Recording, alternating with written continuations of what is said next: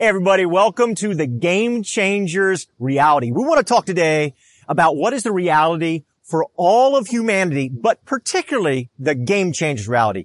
A couple years ago, I had the great and awesome honor of going to the Disney Leadership Institute. It was a great time. Got to stay at Disney, got to stay at the Grand Floridian, got to go behind the scenes. Everybody's a cast member at Disney. And when you're there, just, publicly, you're in front of everything. Well, I got to go behind everything to see what was behind all the props. It was a cool time. We heard about the values of Disney. What a great time. And to boot, it was completely free for me. That was awesome. Spent the entire week there.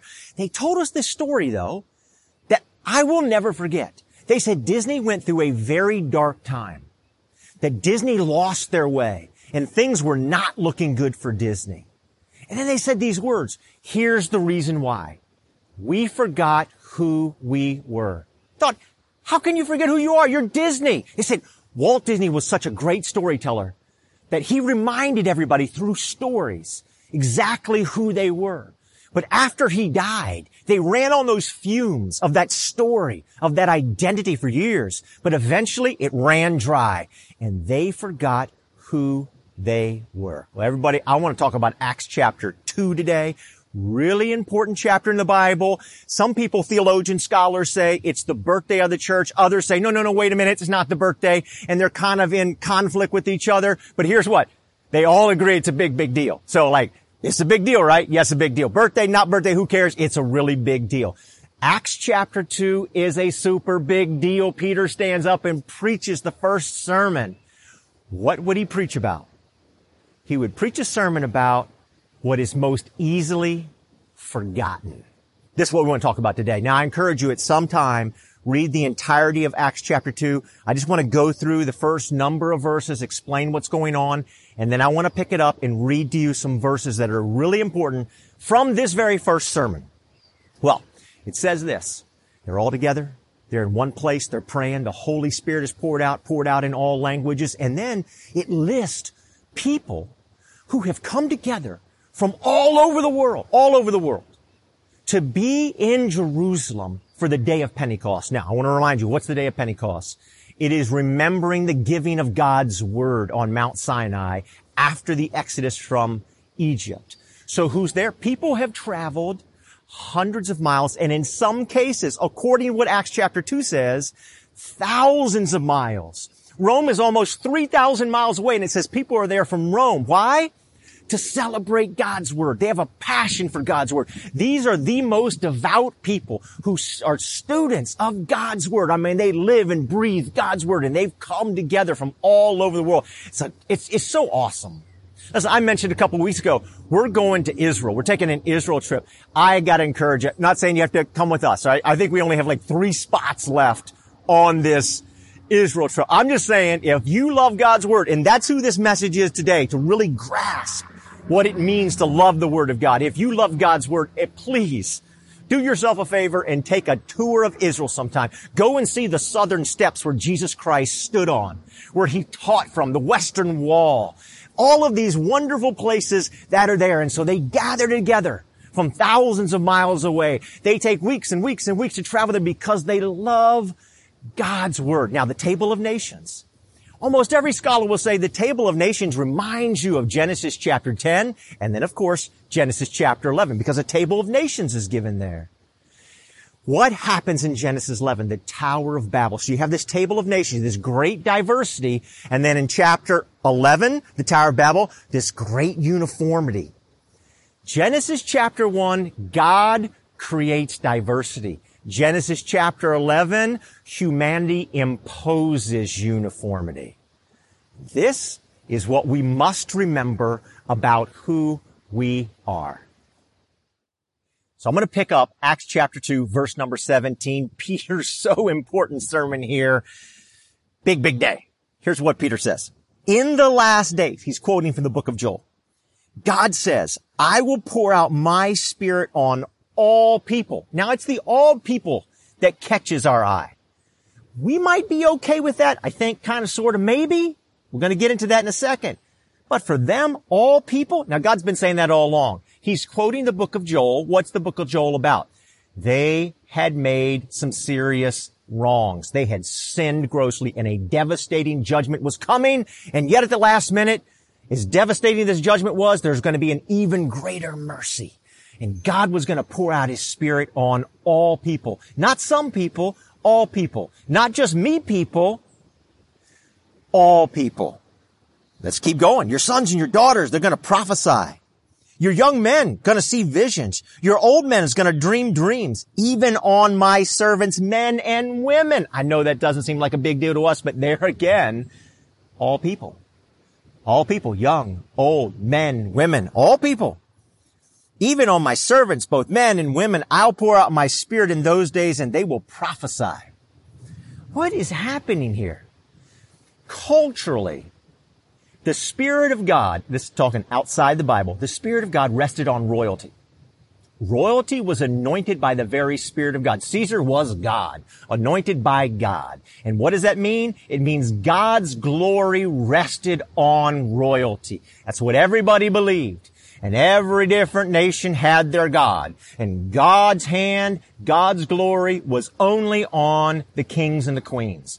In biblical times, God's hand was on prophet, priest, and king. And what Joel says is coming today when God's Spirit, God's glory is on all people. People like me and people nothing like me.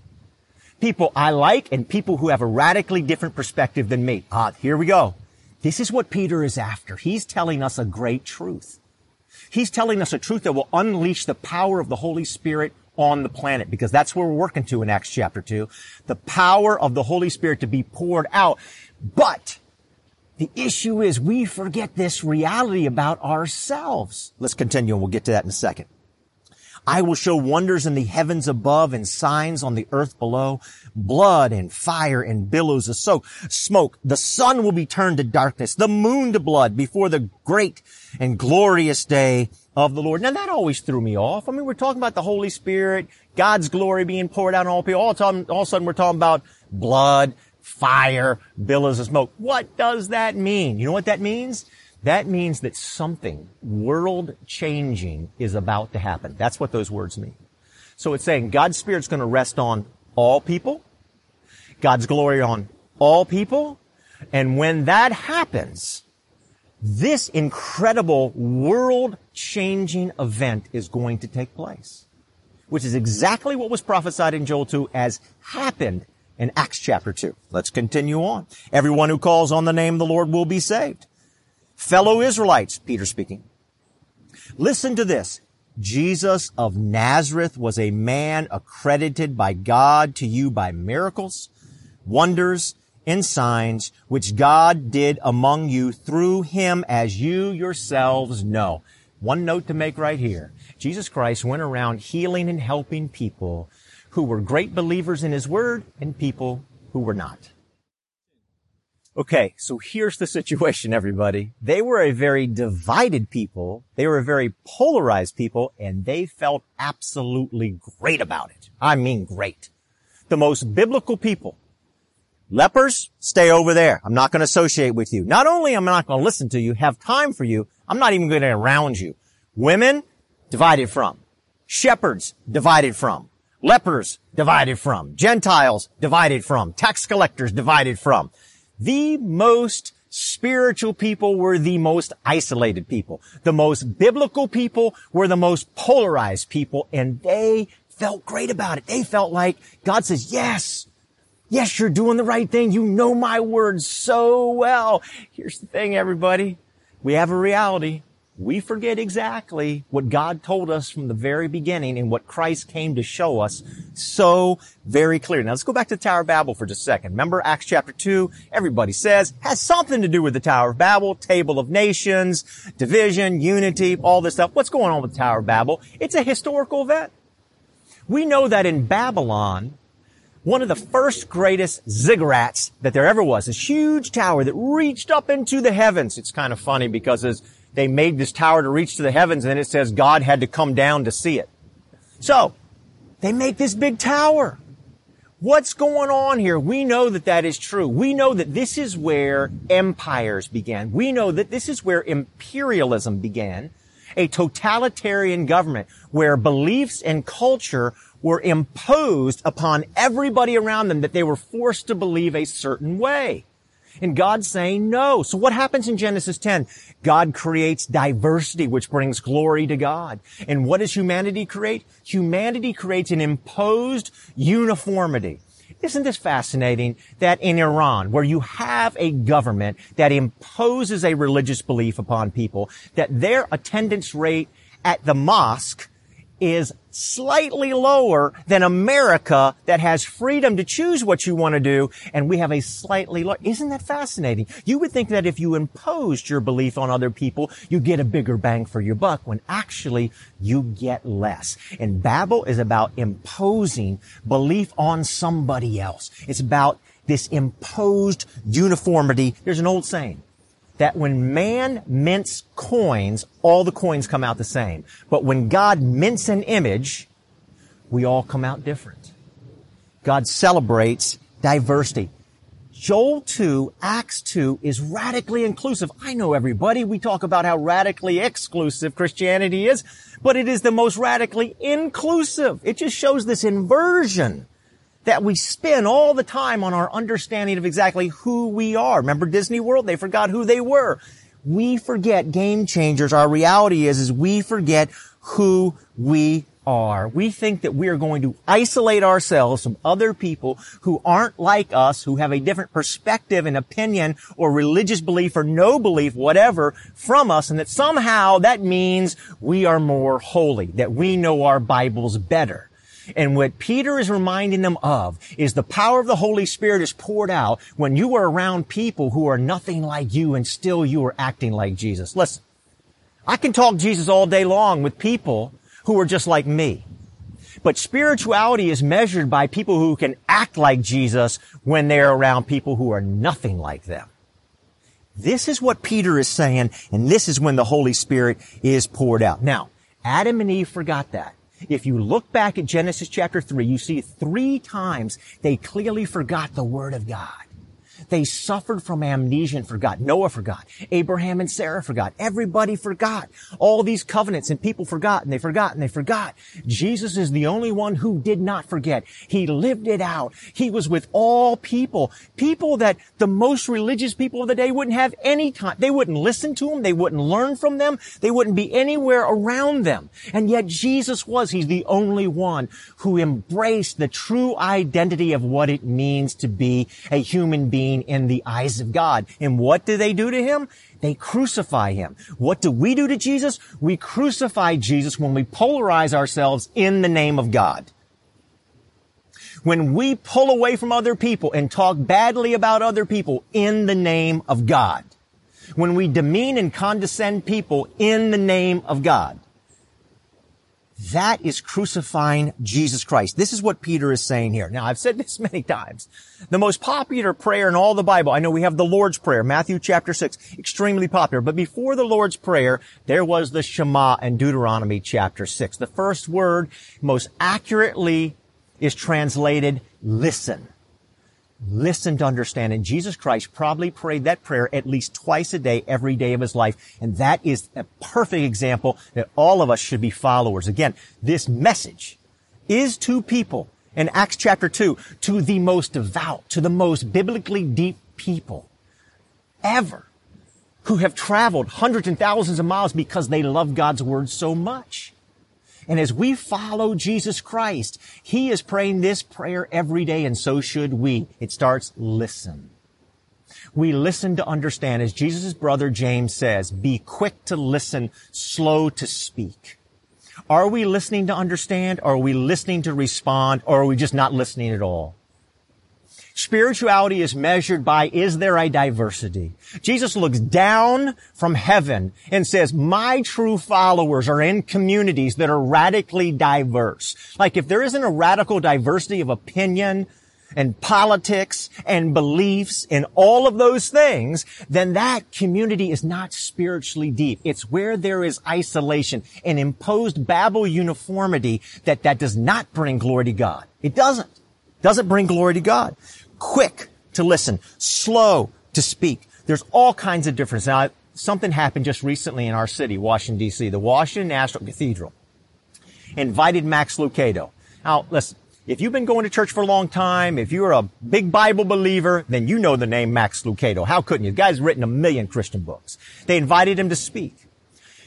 But some people found a sermon that he preached in 2004 that was extremely critical of the LGBTQ community. And so people rose up and they said, absolutely not. He can't come here. And Max Lucado, he issued a statement asking for forgiveness. He said, you know what? I still believe the way I believe, but I came across in such a mean and condescending way, and I asked you in the name of Jesus Christ to forgive me. That was awesome. But there's more to the story. The dean of the cathedral, who clearly has a different biblical belief about LGBTQ than Max Lucado, also issued a statement. Check this out. You got two guys, total different belief. Here's what the dean says. When we only engage with those whom we agree on every issue, we find ourselves in a dangerous and lonely place. My hope is that all churches and faith communities will find ways to open their doors to perspectives different than their own. Here you got two guys. That is true, deep, powerfully deep, most profoundly deep biblical leadership, Christ-like leadership. Willing to come together, willing to listen, willing to learn from each other, willing to act like Christ, not condescend. That's why you see Jesus. He is constantly surrounded by people who are so far from the Bible. Yet he doesn't condescend them. He doesn't come down. But the most religious people, what do? They're angry at Jesus. How can you be around them? How can you listen to them? What we need today is deep, profound, biblical leadership. Acts chapter 2, verses 36 to 38. This is what Peter says. Therefore, let all Israel be assured of this. God has made this Jesus, whom you crucified, both Lord and Messiah. When the people heard this, they were cut right to the heart, said to Peter and the other apostles, brothers, what shall we do?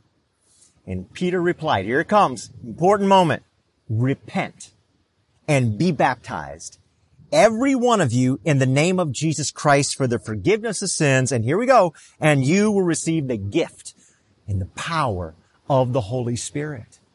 Repent and be baptized. Baptism is a firm decision, a public decision. But I want to focus on the word to repent. It means to turn around. It means to go the other way. And here's what I want to ask you. This is being preached to the most Bible-believing people there are. They've traveled hundreds, in some cases 1,000 miles to Jerusalem to celebrate God's Word. They love God's Word. And it is those people, the most Bible-believing people, that Peter says, look, I need you to remember something. You got to repent. You got to turn around, and you got to repent of what? You got to repent of your amnesia. This is why he takes them through this history of who they are, starting way back in the book of Genesis until Jesus Christ. Jesus Christ is the only one who remembered his true identity and then showed us. That's why Hebrews says he's the final word. So why am I here at Great Falls Park? Why has Ben brought me out here to Great Falls Park, Maryland side? Because we're out here, there's a big wide path and there's a narrow path behind me. And you know what? The difference is this. On the wide path, there's always going to be a lot of people, but on the wide path, we can spread out. We can be all isolated. I don't have to worry about it. But on the narrow path, there's still going to be a lot of people. And it's going to be frustrating because I got to get right up close and I got to listen to perspectives and deal with people that I don't agree with. And what am I going to do? I'm going to have to rely on the power of the Spirit. Listen, one of the most important times in my life, Bible college, I was around people just like me. Seminary, I was around people who weren't anything like me. And I had to rely, I said, Jesus, help me all the time. Holy Spirit, help me. Give me the spiritual horsepower to be loving, patient, kind. That's what the fruit of the Spirit is. So when you're around people who aren't like you, you're going to have to rely on the Spirit more. And maybe that's why in Acts chapter 2, because they relied on Jesus and the example he set and on the power of Christ at work in our lives, that the Holy Spirit is poured out. And boy, do we need that. We need the Holy Spirit to be poured out. Hey, everybody, God is calling his church to be the difference makers, calling his church to lead the way, to bring people together. I don't think the news networks are going to do it. I'm not sure our political parties are going to do it. I'm not sure our social media giants are going to do it. But sure enough, as I read through the scriptures, all over the place. It tells me this, that in Jesus Christ, Colossians, he holds all things together, even those who are radically different. God is calling us together, even when we're on paths that are very narrow and they're filled with all kinds of obstacles, and it's frustrating.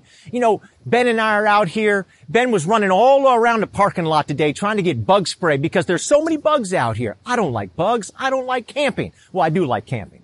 I like camping when it's in a nice hotel somewhere. I don't like bugs. He got somebody to spray a bunch of bug spray and a little Ziploc baggie, and it's all over my hair right now. Bugs. Does anybody in your life bug you? When things are bugging you, you need more spiritual horsepower, not less. It is easy to be around people where you're uniform with. That's the Tower of Babel. It is difficult, and you have to rely on the power of the Spirit to give you love, joy, peace, patience, kindness. That's why Paul says, 1 Corinthians chapter 12, we're one body, many parts. And then what does he talk about? One body, many parts. You need the power of the Spirit. That's what he says in 1 Corinthians 12. What does he say in 1 Corinthians 13, the love chapter? You need the power of the Spirit and the power of love when you are around many different parts. And yet in our world, as in their world all those years ago, that we think the most biblical, spiritual, deep people are the people who pull off in isolation, and they're all like me. There's a minister here in the United States of America, deeply spiritual. He's respected as a deep Bible person.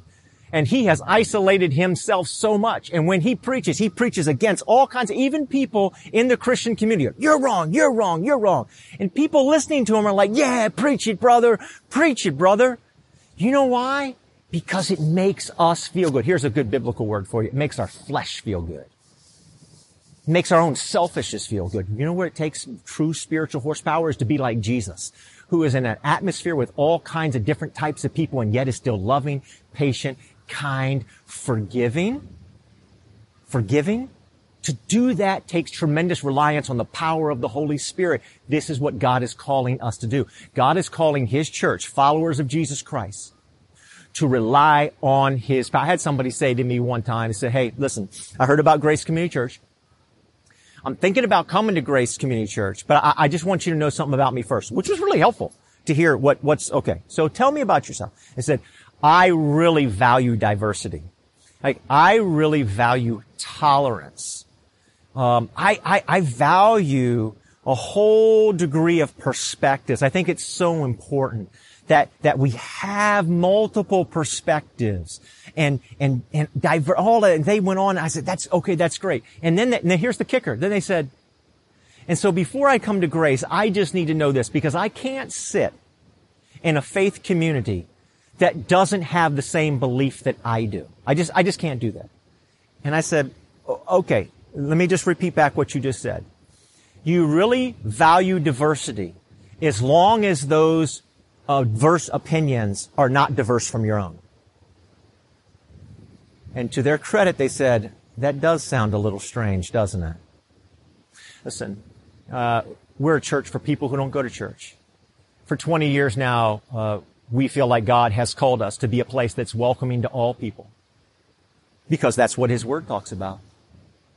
And so we want to create a welcoming place for people, all faiths, all backgrounds, people who've been burned and bored by church, hadn't been to church in a long time, people who've never been to church before, people who come in and say, I don't believe there's a God. People come in all kinds of beliefs. And I've had so many people over the course of these 20 years come to me and say, you know what? Grace is such a healing place for me. I was burned by church. I was bored by church. Or I said I would never go to church. I've never been to church in my life, but I heard about Grace. It's a church being with a church, and I came, and God healed me. God made me whole. And now I love God's Word, and I love Jesus. And I love Jesus so much that I feel like now it's time to leave and go and be just with other people who believe just like I do. You see, they believed 2,000 years ago, and they believed 4,000 years ago, and we believe today. This inversion, we have amnesia. And we need to repent of who we are. We're like Disney. We have forgotten who we are. Our spirituality is not measured by our uniformity. Our spirituality is measured by our diversity. That's what God measures by when he looks down, because God creates diversity and humanity imposes uniformity. Listen, I am a notorious forgetter. I just forget all the time. It's amazing how much I forget. I forget some of the most fundamental things. When Krista and I were first married, somebody gave us an alarm clock, and that alarm clock sat at the bottom of our bed for decades, okay? And about 3 or 4 years ago, we got rid of it. It hasn't been there. Do you know what we do? We wake up in the morning. Sometimes Chris will say, what time is it? I'll look right down to the end of the bed. And I don't mean that I just did it for the first week. I mean, to this day, I still do it. And sometimes, even some mornings, this actually happened a few weeks ago. She said, what time is it? I looked down at the bed. It was gone. I'm like, the clock hasn't been there forever. And 15 minutes later, she said, hey, what time is it now? I did the same thing. We are notorious forgetters, and that's why the book of Deuteronomy that Jesus quotes more than any other book over and over and over again says, remember, remember, remember, remember. What is the single most invoked reason to follow the commands of God? The single most invoked reason is remember. Remember, we are notorious forgetters. We need to repent of our amnesia. And if God's people will repent of that and remember who we are, oh man, we can thrive. Don't take the wide path where you can be all spread out and it's easy and there aren't bugs around to bug you. Take the narrow path. God wants to bring people together even when it frustrates us so that we can rely on the power of the Holy Spirit to work through our lives. Genesis chapter 1. God says we're created in his image. That's a really important point. You know what? I can get there. It's hard, but I can get there. Okay, I'm created in God's image. But here's the second hurdle that many of us have difficulty with, because after you hear that everybody's made in God's image, then violence breaks out. And people are killing each other. So God says in Genesis 9, hey, remember this. Not only are you creating God's image, but the person that you can't stand, the person that's bugging you, person that's bumping shoulders with you as you go up the path over here. It's too tight and they're frustrating you. Remember, they're created in God's image too. It's really important to know that they are created in God's image and God's glory. God's Spirit is on them too. Now I want to end with this story that I think is really, really important. Patrick Salveri, Big Pat, who's been at Grace almost since the first day. Pat and I have been here at Grace almost 20 years together. Pat and I are in a Bible study for the past 10 years. Last Wednesday night, in Bible study, we were talking about the verdict that came down out in Minnesota. And we always go around and pray, right? We say, here's what I'd like to pray for, and then one other guy prays for you. When it came Pat's turn, Pat, who has had his own issues with racism, with people treating him in a racist way, with people profiling him, with bad experiences with the police. He said on that Zoom that night, he says, listen, I really want you all to pray for Officer Chauvin. When I saw him today at that trial, he looked so lost and alone and hurting and isolated. Can we pray that God would bless him? Can we pray that God's hand would be upon him and would watch over him? I thought, man, that is Christ-like, godly, deep, spiritual leadership right there. We need more of that. Again, everybody, God's calling his church to lead. I'm not sure the news networks are going to do it. I'm not sure our political parties are going to do it. I'm not sure our social media giants are going to do it. But I sure enough am absolutely sure from Acts chapter 2 that Peter reminds us we need to remember our reality, and our reality is we are forgetters, and we need to repent of our amnesia and come back. And when we do, the power of the Holy Spirit is going to be poured out in a mighty, mighty way. So everyone, today we're celebrating communion. I want to encourage you. Please go get something to eat, something to drink, because today's communion really drives home today's message, Acts chapter 2, in what Peter is saying in this first great sermon. So, as you prepare, I just want you to be thinking about these things that we have spoken about today, because this is about the forgiveness of sins and the welcoming by God for all people. And I just got to tell you, everybody, we talk about forgiveness like it's nothing today. Oh yeah, I believe in a God of forgiveness. Listen, here's what you need to know. They had no concept of a God of forgiveness outside of the biblical text. Nobody in those days, when Jesus walked on earth, celebrated communion, the Last Supper, nobody believed outside of the Bible that God forgives, that God's punished. Even if you did everything perfect, the gods might still punish you. But if you messed up, it was over. That's the way that God's Word, except for the God of the Bible, who forgave and who forgave generously all people. So this is what I want you to hear today.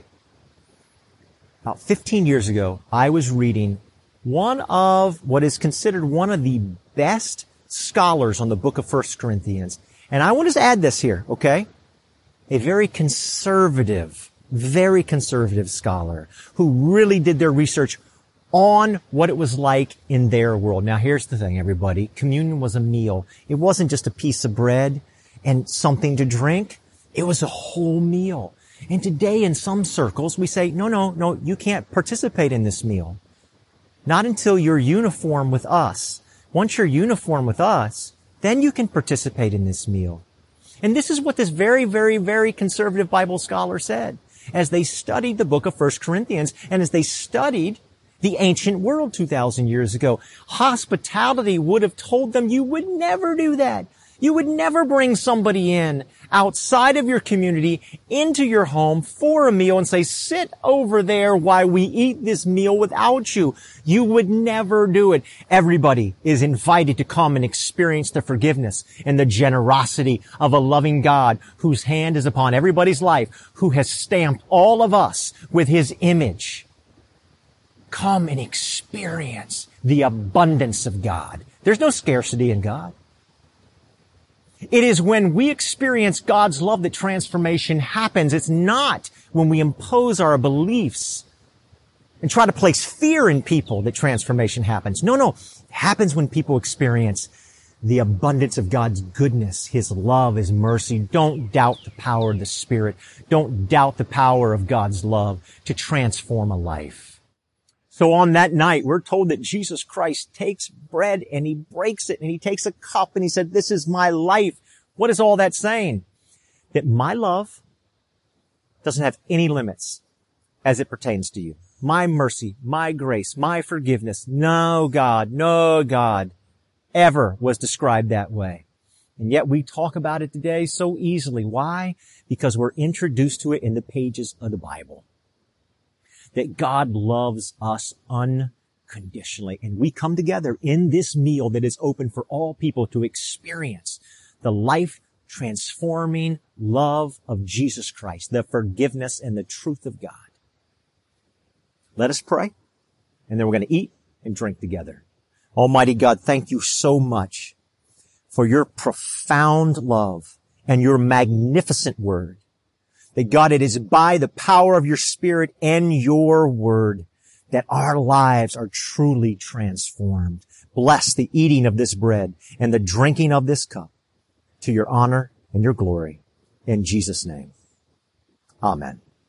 Let's eat and drink together.